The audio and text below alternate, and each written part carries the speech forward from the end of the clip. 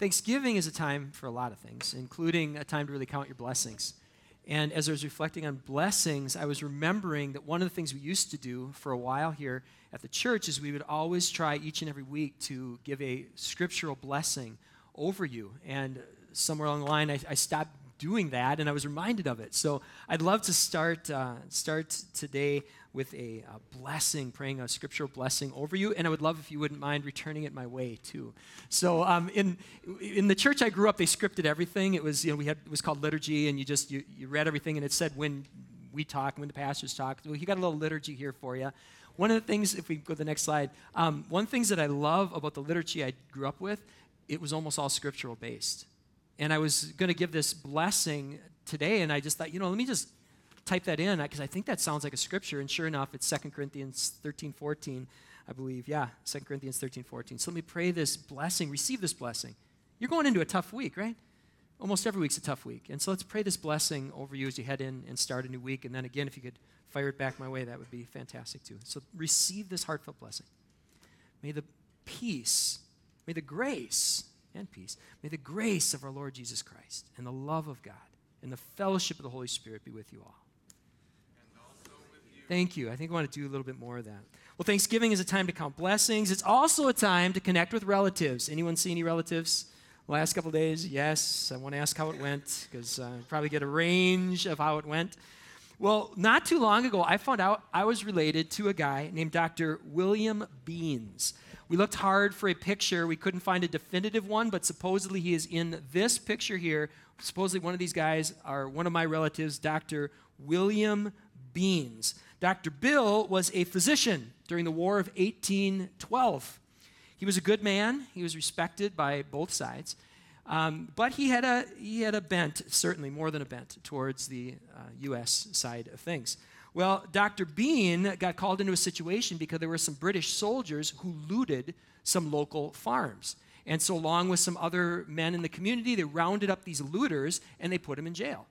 Well, one of the looters escaped, and this shady soldier goes and tells his commanding officer, "Oh man, there's these guys, and they just for no reason just like threw us in prison." And so these soldiers came and they arrested my relative, Dr. Bill, and they put him on a British warship out in the harbor. Well, one of Dr. Bill's friends was this man. This is more of a definitive painting here. He was a lawyer. We'll call him Scott. We got a picture of Scott, I believe, up there as well. Well, lawyer Scott actually got permission, because this is an international incident. He got permission from President James Madison to say, can I go and speak on behalf of my friend and see if I can get him released from custody from the British? And President Madison said, we'll do more than that. You don't just have my permission. I'm going to send you one of my guys. I'm going to send you Agent John. Agent John is well-versed in prisoner exchanges, so I'm going to send Agent John with you to secure the release of your friend, Dr. Bill. Well, Agent John was a pro. And before they began the mission, what Agent John did is he went out and gathered lots of letters from British soldiers who had been treated by Dr. Beans. And along with some other letters of some other soldiers who had been treated by other American doctors who said, man, these American doctors, they're really great. They treat us even though we're at war with them. So lawyer Scott, Agent John, they sail out to the British fleet. They're wearing their Free Dr. Bill t-shirts, and they're able to convince the British to let my distant relative go. But there's a catch. And the catch was this. The Battle of Baltimore was about to commence. And because they were there on the eve of the battle, they said, we can't let you loose right now because you might tell the Americans of our battle plans. So they detained them on their ship until the end of the battle. And I think many of you could tell the rest of the story from here, if we can fire the next slide. This took place overlooking Fort McHenry. And the battle that they witnessed in 1814 inspired a song because Dr. Bill's friend was Francis Scott Key. The event that Dr. Bill and his friend Francis Scott Key experienced, that battle, inspired a song. Inspired a song. What was that song that still inspires our nation? The Star-Spangled Banner. And I thought this story might be a good way to introduce our new Advent series. This is a series where we're going to focus on inspirational songs that are linked to a real event in history. This is a real event. It happened around 4 BC. It happened on the outskirts of a real city named Bethlehem. It was a real event. And I'm glad we have the kids in here today. Kids, maybe you can even help me with this. Does anyone know what event we celebrate on December 25th? What is that event? What is it? Christmas! And whose birth do we celebrate on Christmas? It is whose? Jesus. You guys are awesome. We need you in here more often with us. Yes, we celebrate on December 25th the birth of the Lord Jesus Christ. This is a real event. It really happened in history, and it didn't inspire one song.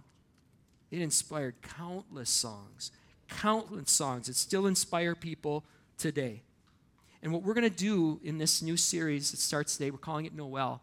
We're going to do the best we can to look at the scriptures behind these songs. I was listening and singing along to some of those, and the richness, the scriptures that go behind these songs, it's so amazing, these stories. And we want to go beyond that. The other thing Brandon and I are going to do in the best job that we can in the next couple weeks, we're going to make the case that music is a gift from God, and that these songs can help us capture the wonder of this moment, the wonder of the season. And that's so important to have things that refocus us, because there's going to be all kinds of things that pull us so many different directions. I call it the holiday stuff. There's the Christmas stuff. That's about who? Jesus, right? And then there's everything else. That's the holiday stuff, right? And I think music is this gift from God that can help us to focus on Christmas like few other things, because this music really is a gift from God to us. And so kids, be listening, because we're going to be talking about how music is a gift. I also brought some gifts for you. And at the end of this message today, if you're listening close, at the very end, I'm going to tell you how you can go home with a gift today to represent how we have this gift in music. We got bouncy balls and squishy toys and gliders and cars and dinosaurs and jump ropes and stuffed pandas and tigers and all kinds of fun things. Now, for the teens and the adults, our gift really is these songs. And I don't just say that because it sounds all whatever, pastory. This is true, and I hope I can make that case over the next couple minutes here. Well, as always, we got a lot to cover, so if you're a note taker, I want to encourage you to take out your blue sheet. Let's dig in, and let's start right here with the basics. Let's talk about Music 101. Music is a powerful tool. Do I have anyone that agrees with that? Yes, music is a powerful tool. Music can even help us commit 26 letters, a sequence of 26 letters to music, right? We can commit it to memory. Music can simultaneously engage both our minds and emotions. Music can package huge themes into brilliant brevity. Music can influence our spending habits. Music can unite people, and music can divide people. Music is a powerful tool. In fact, I'm not sure there's anything that does a better job of helping us focus on the wonder of this season other than holding a baby in your arms this time of year. But second to that, I would say, would be music. Music is a powerful tool. It can focus us in to this season. And every year, we spend the 4 weeks leading up to Christmas preparing our hearts and homes for a fresh advent of Christ. And in the past, we've dug deep into the book of Matthew. We've dug deep into the book of Luke.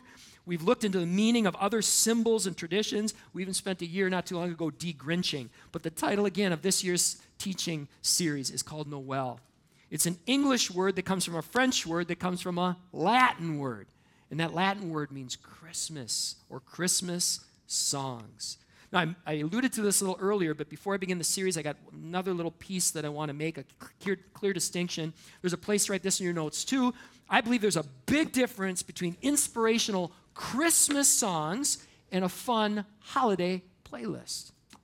I believe there's a big difference between inspirational Christmas songs and a fun holiday playlist. Again, Christmas songs are about Christ, and the holiday songs are about other holiday stuff. And it's okay to have some holiday songs on your iPod. It's all right. We've got plenty of them on our iPod at home.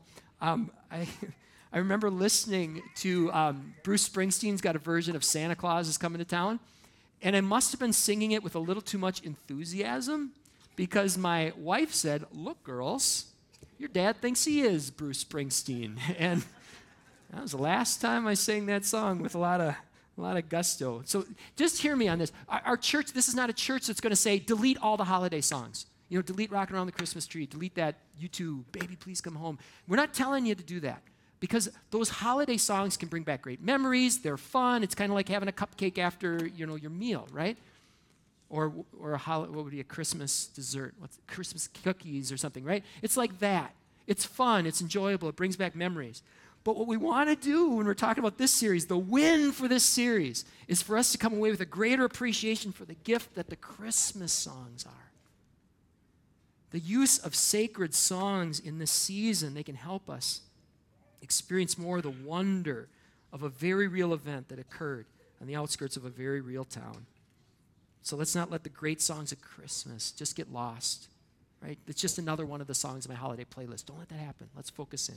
All right, enough intro. That was a long intro. Let's dig into the Word. If you have your Bibles, let's open up to Luke chapter 1. We're going to spend most of our time here today in Luke chapter 1. We're actually going to look at 3 Christmas songs that erupted as the day grew near, all from the book of Luke, 2 of them from Luke chapter 1. I want to let you know, too, as we're opening our Bibles, if you don't have a Bible at home, we'd love to give you one free today. We keep a stack at the table back there and the table right here. Please take one if you don't have one as a gift for you.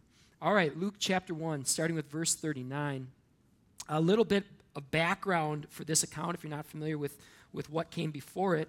There was a young woman named Mary, and an angel named Gabriel appeared to her and said, "You're going to have a baby, and that baby is going to be named Jesus." And so this happens, and she finds out she's going to have this baby, and then she goes to stay with her relative, Elizabeth. And that's where we pick up the account, verse 39. And we'll read through verse 42 here.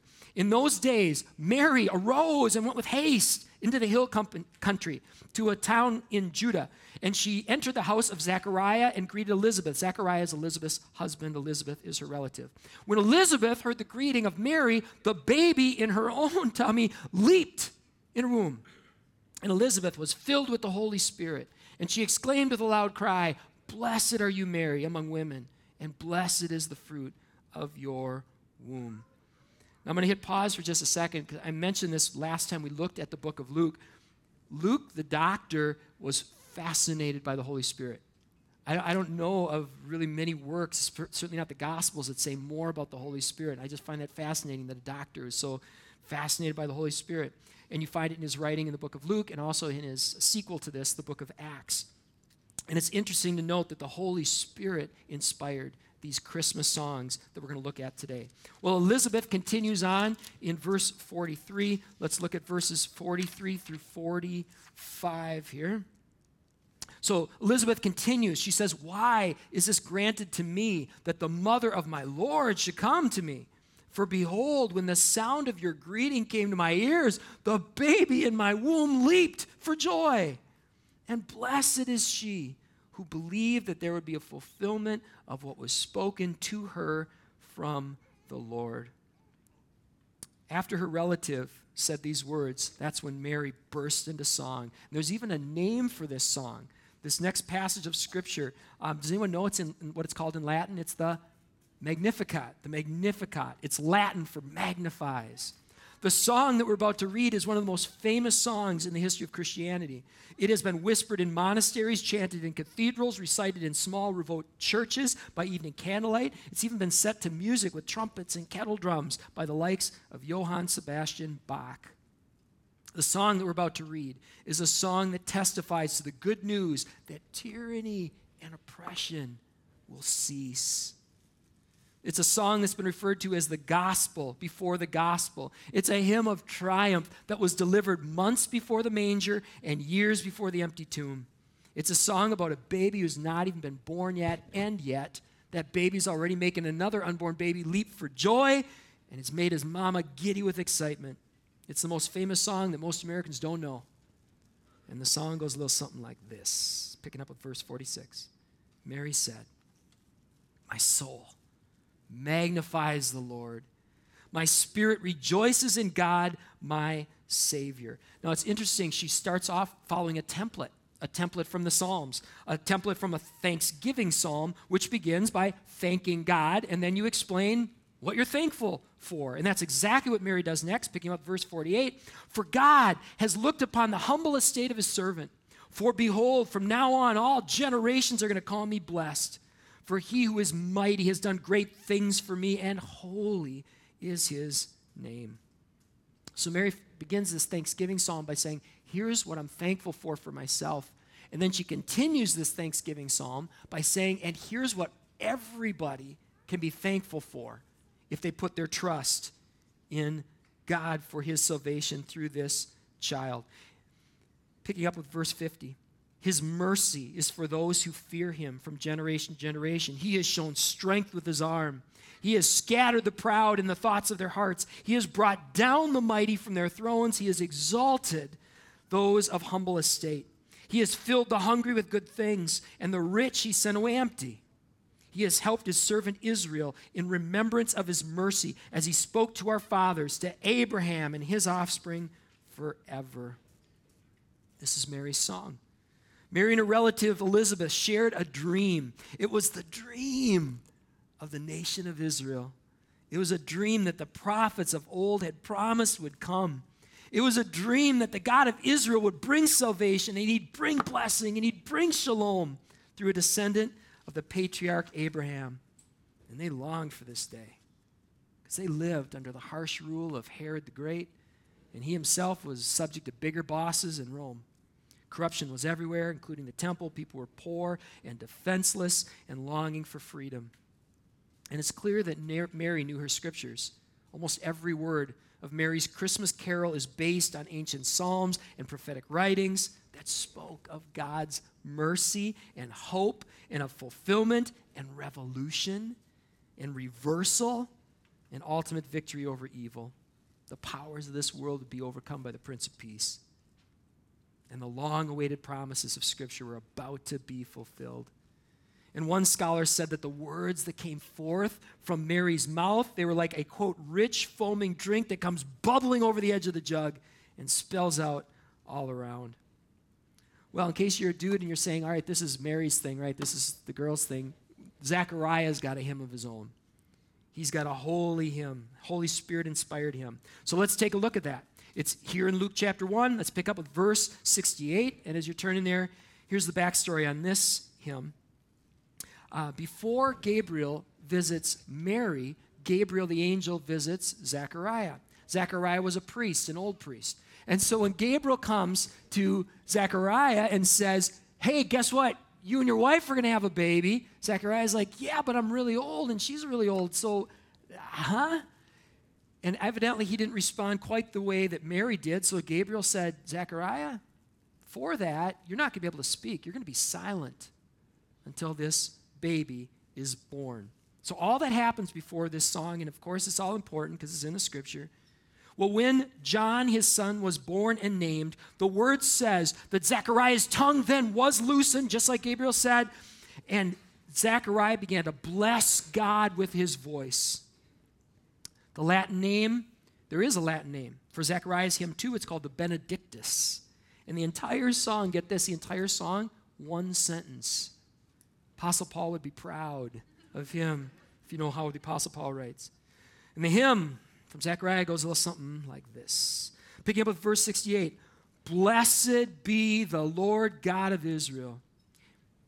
He has visited and redeemed his people. He's raised up a horn of salvation for us in the house of his servant David, as he spoke by the mouth of his holy prophets from of old, that we should be saved from our enemies and from the hand of all who hate us, to show the mercy promised to our fathers and to remember his holy covenant, the oath that he swore to our father Abraham, to grant that we, being delivered from the hand of our enemies, might serve him without fear, in holiness and righteousness before him all our days.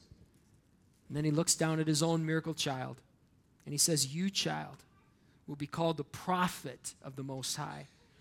For you will go before the Lord to prepare his ways, to give knowledge of salvation to his people in the forgiveness of their sins, because of the tender mercy of our God, whereby the sunrise shall visit us from on high, to give light to those who sit in darkness and in the shadow of death, to guide our feet into the way of peace.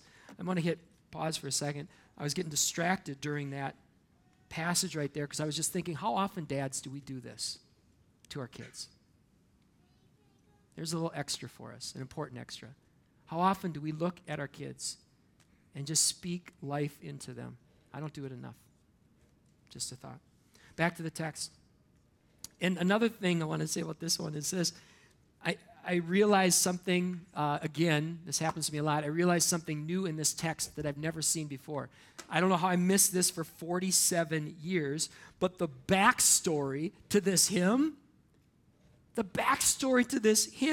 is reflective of the time period between the Old Testament and the New. As the elderly priest was silent for months, so too were God's prophets silenced for centuries. There's a gap between the end of the Old Testament in terms of time and the start of the New. It's something like 400 years where we don't have any of the writings that happened during that time or any of the prophecies or anything that we would say was Holy Spirit inspired. And this, what happens with Zechariah, appears reflective of that. N.T. Wright puts it this way. He goes, what had begun as a kind of punishment for Zechariah's lack of faith now turns into a new sort of sign, a sign that God is doing a new thing. How do you miss that? How do you miss that Zechariah's story is reflected in the big story? It makes me wonder what else I'm going to discover this year. No matter how many times you read the scriptures, aren't there always new things?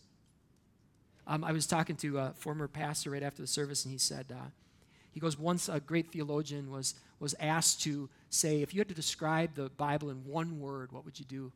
And the theologian said, inexhaustible. There's so much here. You're always learning. Just when you think you know a passage, right? You're always learning. Kids, could you repeat after me? The Bible is amazing. One more time. The Bible is amazing. Let's say it with the kids, everyone. The Bible is amazing. Unless we got the notes. See, music is important. It keeps us all together, among other things. Well, as was the case with Mary's sacred song, Zechariah's holy hymn reflects both deep longing and great anticipation. Zechariah lived in a world where violent men had come from far away with evil in their hearts and weapons in their hands. Dr. Bill and his friend Scott could relate to that. Christians living in the Middle East can relate to that. Citizens of France can relate to that, and we can too. We live in a fallen world, and in this fallen world, Zechariah saw hope in this new baby boy in front of him, and even some reverent fear. And Luke's 80-verse opening chapter pulls together events that we often find easier to keep separate. It's so easy for a lot of us to say there's the Old Testament box, and then there's the New Testament box. And a lot of times we compare and contrast. There's one story. There's one story. There's one story. And this one chapter in Luke brings them together, builds a bridge. The songs and stories that Luke shares, even before we get to chapter 2, link the birth of Jesus Christ to the Psalms and the promises and the patriarchs and the prophets and the kings of old. God had made a promise and a covenant with Abraham, and it hadn't been revoked. And God had promised to send a new David, and he had come. God had spoken of a prophet who would go ahead and prepare the way. That was Zechariah's new kid. All these things that Zechariah had known and believed and prayed and longed for, they were coming true. And the Holy Spirit was inspiring new and sacred songs as the events unfolded. My favorite line in Zechariah's Christmas carol is this. This is from verse 78. The sunrise shall visit us from on high to give light to those who sit in darkness. And when that sunrise came one silent night on the outskirts of a little town called Bethlehem, the heavenly hosts now join in. Up until this time, it's been the human voices. Now come the immortal voices, and their song will go something like this. This is out of Luke chapter 2, start with verse 13. And suddenly, when Jesus was born, a multitude of heavenly hosts burst into the sky, praising God and saying, "Glory to God in the highest, and on earth peace among those with whom He's pleased." So far in Latin, we've got our Magnificat, we got our Benedictus, and here come the angels in Latin with their Gloria in excelsis Deo. When the birth of Jesus came, the heavens themselves couldn't keep quiet. They burst into the song because this is a day unlike any that the world had ever seen. You know, your Battle of Baltimore, it proved to be a pivotal moment for the United States. this is bigger. This is much bigger. And the advent of our Savior inspired not one, but countless songs. Songs that commemorate this holy night and bridge the Old Testament with the New. A military victory over a human adversary is one thing. This is D-Day for the souls of humankind. This was the advent of the Savior of the world.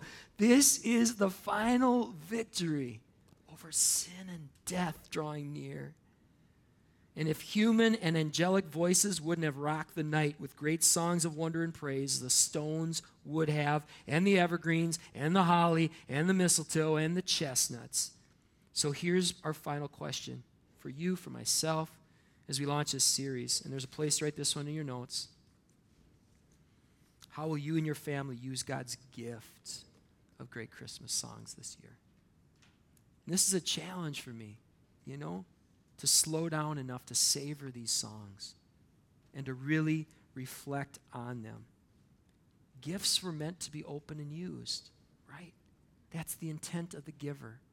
The intent of the giver is to give you something that can be opened and used. And these incredible songs of Christmas that were inspired by this real event, they can inspire us and they can unite us. In fact, that just comes to mind. Christmas Eve, if you can join us, we're going to sing songs, and just look around you when we're singing these songs. Look at the span of ages that are singing as one voice. How often does that happen, right? Most of us don't listen to our kids' stuff. The kids don't listen to our stuff. As soon as the old people listen to the kids' stuff, then they don't want to listen to that anymore, right? This is one of these times where we're singing. It's uniting us around this event. These songs can help us soak in the wonder of the season. They're songs that can capture these huge theological themes with brilliant brevity. They're songs that have the potential to inspire us to get out and live out the great commission that our Savior gave us. So if you're new to Christianity or you don't know where do you start with some songs, I just said to my directors, I said, could you send me some of your top 10s? And so I just printed them out. So if you want a place to start, here's some songs that we love, and we, in parentheses, there's some artists. If you want a starting place, we'd encourage you to listen to some of those. If you got a fireplace, light a fire and listen to one of these songs. If you don't have a fireplace, light a candle and listen to some of these songs. Perhaps plug in the Christmas tree, turn off the rest of the lights, listen to some of these songs.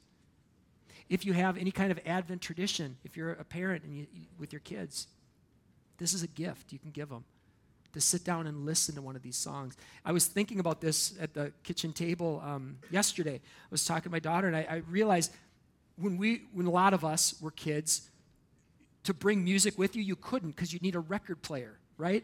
You couldn't. We had so little access to songs. Now they have access to songs. They can bring a zillion with them. The great ones will just get lost if they're listening to the latest whatever. This is a gift we can give our kids to slow them down enough so they can soak in some of these songs. And it's not going to happen on its own. So I would encourage you, if you're a parent, to consider that. Put these songs in your playlist. Listen to them on your commute. Let this season, these 4 weeks leading up to Christmas, be a time where we super saturate our minds and our hearts with the wonder of this season. And that brings us full circle to the gifts that I brought with. Kids, you've been awesome. Adults, these guys have been great. You guys have just been awesome and focused. So on your way out, here's what you can do. If you'd like one of these gifts from the front to remind us that we got music as a gift, all you need to do is to come up and tell me the name of a Christmas song, something about Jesus, all right?